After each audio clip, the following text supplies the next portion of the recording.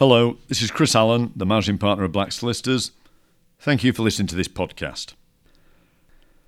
This podcast is going to break with tradition and is going to focus purely on business rather than on sport, local history and literature as per the other episodes in the series. Over the last 2 weeks I've recorded 2 podcasts which I now want to share with you. The title of those podcasts are What Are You Going to Do When the Job Retention Scheme Ends and the Furlough Money Stop Coming? Part 1 was recorded 2 weeks ago and Part 2 was recorded this morning. We've put both of those short podcasts together and I hope if you're a business owner they'll be useful for you and will trigger and stimulate some thoughts as to how your business can meet the challenges ahead. Thanks again for listening and good luck with everything you do. Hello there, thank you for listening. My name's Chris Allen, I'm the Managing Partner of Black Solicitors. Let me start this podcast by wishing you and your family good health, and I hope that you are coping as well as you can in these difficult times. The last 4 weeks have been unique in terms of the challenges that businesses are facing, and much of the advice we've been giving has been very reactive to different scenarios, starting off with the payment of SSP, layoff rights, and more recently, of course, the furlough arrangements and clarification of that furlough scheme. I don't think any of us could have anticipated the developments of the last few weeks in terms of employment law, and we've received an unprecedented number of inquiries about these different scenarios. You'll have noticed, hopefully, that we've increased our social media presence and e-shot activity to try and assist you where possible and give you a steer with these new developments. There's now an opportunity to look ahead and anticipate the next series of challenges. I hope this podcast will stimulate your thoughts on how your business can meet those challenges going ahead. So the title of this podcast is What Are You Going to Do When the Job Retention Scheme Ends and the Furlough Monies Stop Coming? Most businesses seem to have taken advantage of the job retention scheme to some extent. And in this podcast I'm going to use an example of a business with 100 members of staff where 40 of them have been placed on furlough leave. And let's say that each of those staff is on an average salary of £25,000. If they were placed on furlough on the 1st of April, then in the months of April and May, there'll be an overall saving of approximately £166,000 before we involve national insurance. Whilst the job retention scheme was deemed to have commenced on the 1st of March, the first date you can actually apply for payment from the government is the 20th of April.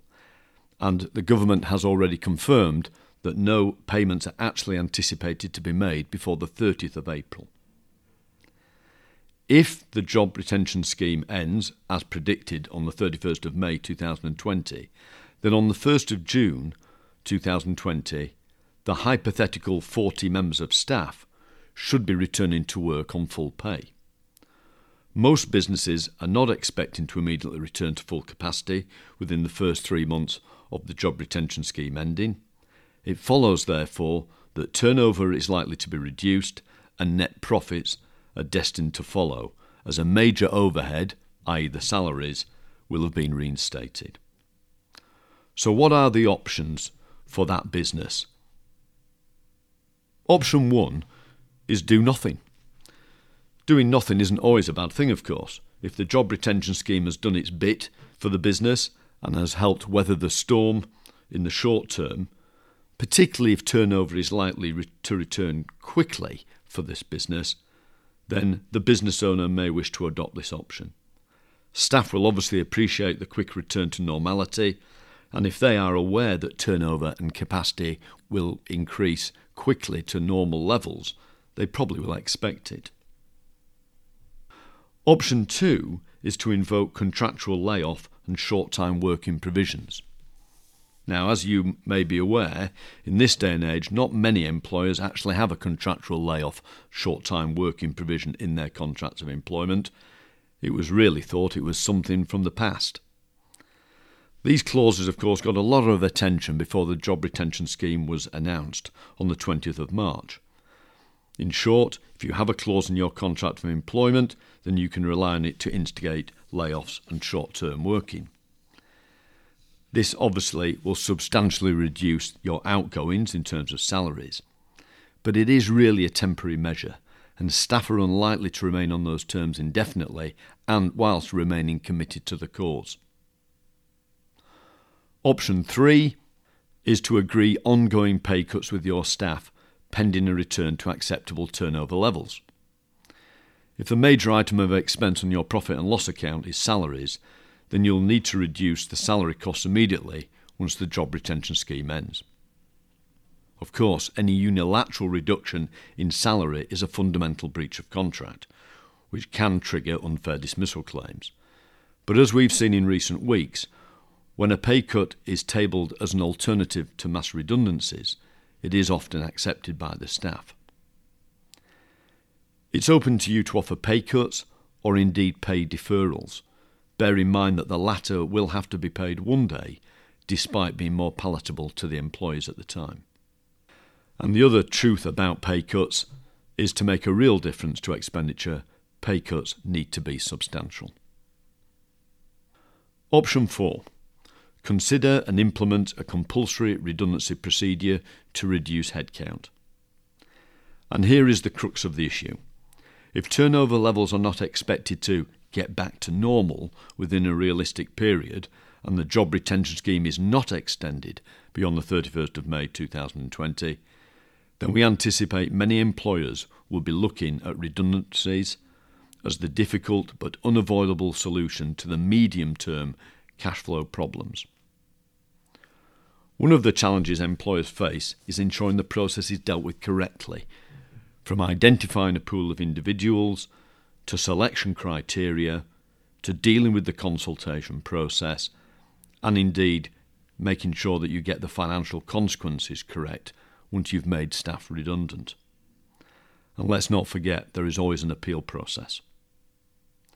It's probably over 10 years since many employers carried out a redundancy procedure, and the selection process is not as straightforward as creating a list of staff for furlough leave.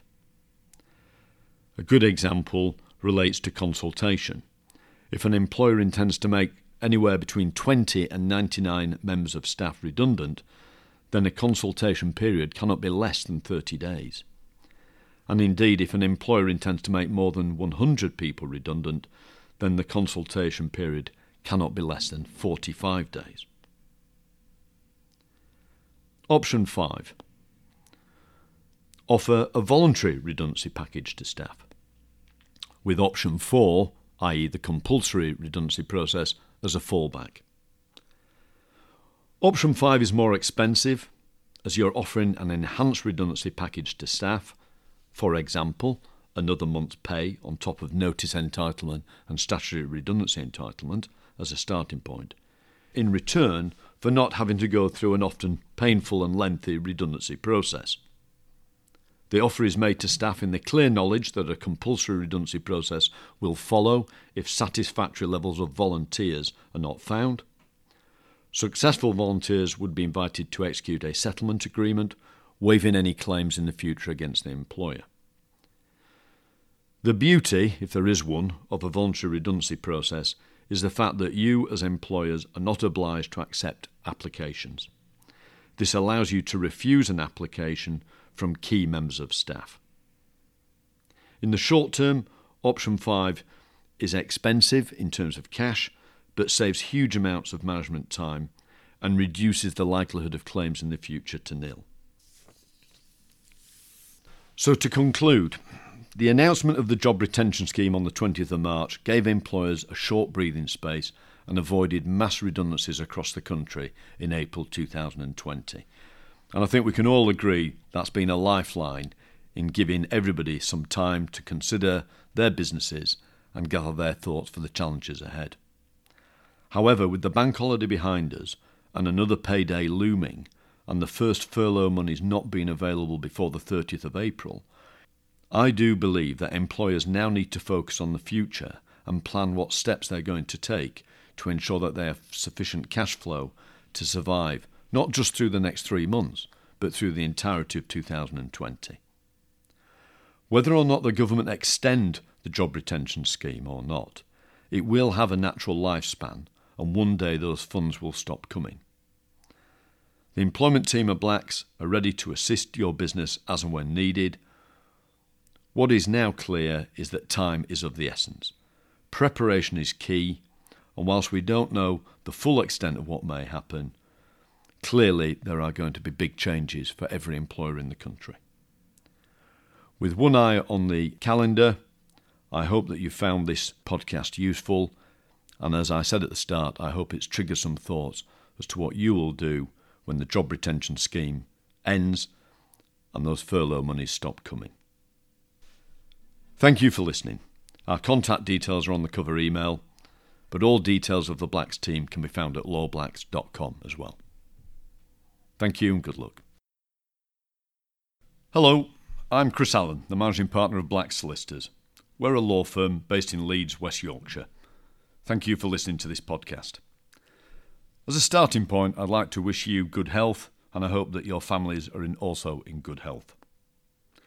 2 weeks ago, I released the first part of this podcast, and that was well received for the fact it was looking ahead and challenging businesses to look in the mirror and anticipate the effects of the cash flow challenges ahead. Up to that point, much of the advice we had been giving had been very reactive to scenarios.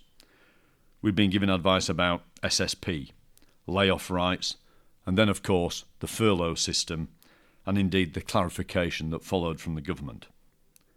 Since then, the questions we're being asked and the advice we're giving have changed. And there is, understandably, a greater need to know how the options I outlined in the last podcast could affect a business. As with part 1, I hope this podcast will stimulate your thoughts on how your business can meet those challenges. So the heading of this podcast is, what are you going to do when the job retention scheme ends and the furlough monies stop coming? Part 2. So since part 1, what do we know about the job retention scheme and furlough leave generally? Well, we now know the following. We know the scheme was extended to the 30th of June 2020, which was welcomed by most businesses. We know that holiday entitlement accrues during the furlough period.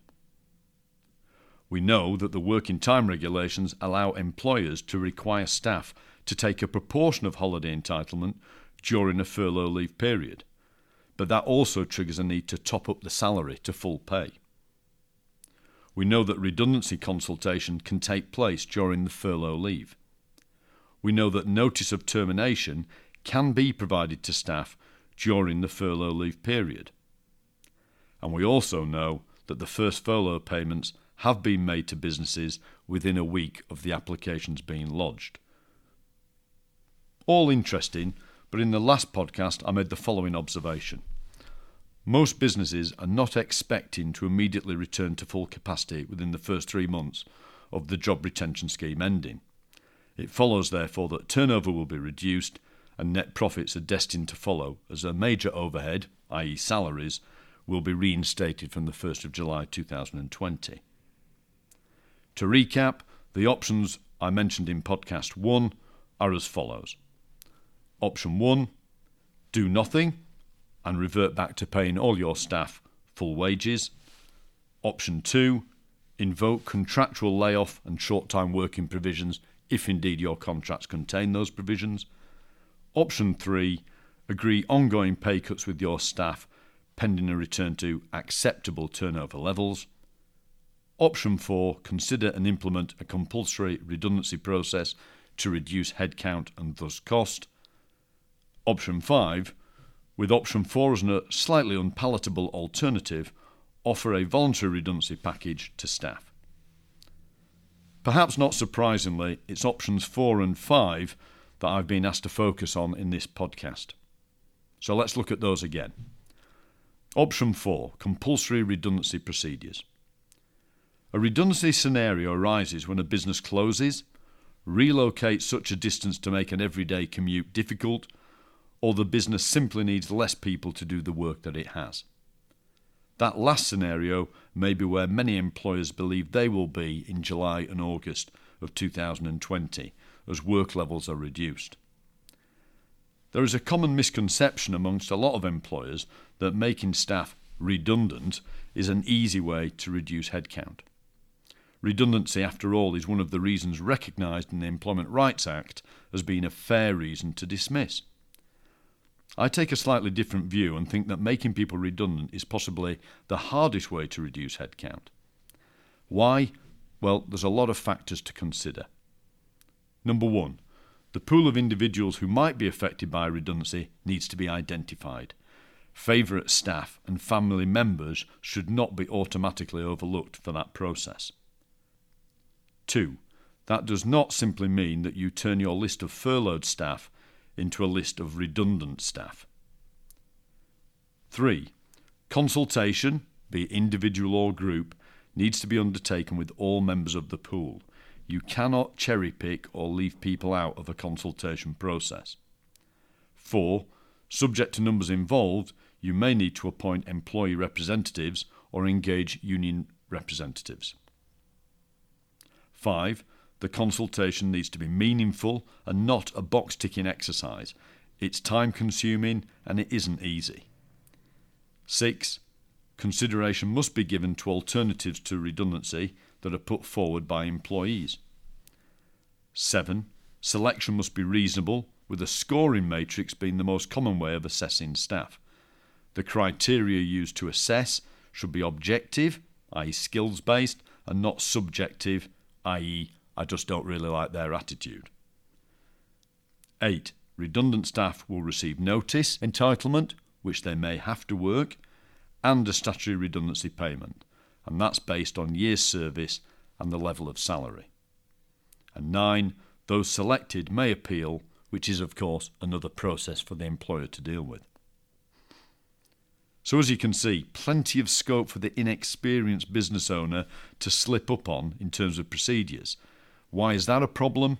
Procedural failings are likely to result in the dismissal being deemed unfair, and that, of course, leads in turn to compensation claims. So how do you avoid that outcome? Let's start with planning the process carefully and don't rush it just because it's a bit awkward. Be transparent with staff as to the extent of the salary savings you need to make and the circumstances that have created the redundancy scenario. Ensure that the consultation is genuine and considered, and that the minimum periods of consultation are complied with, and that the scoring matrix is fair and is understood. And don't forget about that appeal process. The second area I've been asked to expand on is option 5, the voluntary redundancy scheme. This involves offering staff an opportunity to accept an enhanced financial package in return for voluntarily leaving their employment. Again, open and transparent conversations are recommended. The financial terms will need to exceed notice entitlement and statutory redundancy entitlements, needless to say, and that increases the outlay for the business in the short term. But it potentially avoids the need for a long and often tortuous compulsory redundancy process, provided, of course, you get sufficient numbers applying, and avoids appeals and avoids the risk of tribunal claims in the future.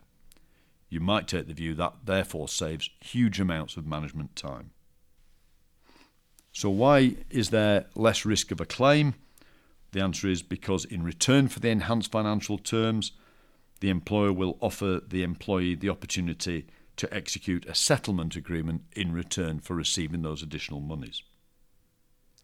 The real beauty of a voluntary scheme is the fact you don't have to accept an application by a member of staff. Full stop. So, if you have an IT team of 1, you probably don't want that person applying for voluntary redundancy and leaving the business.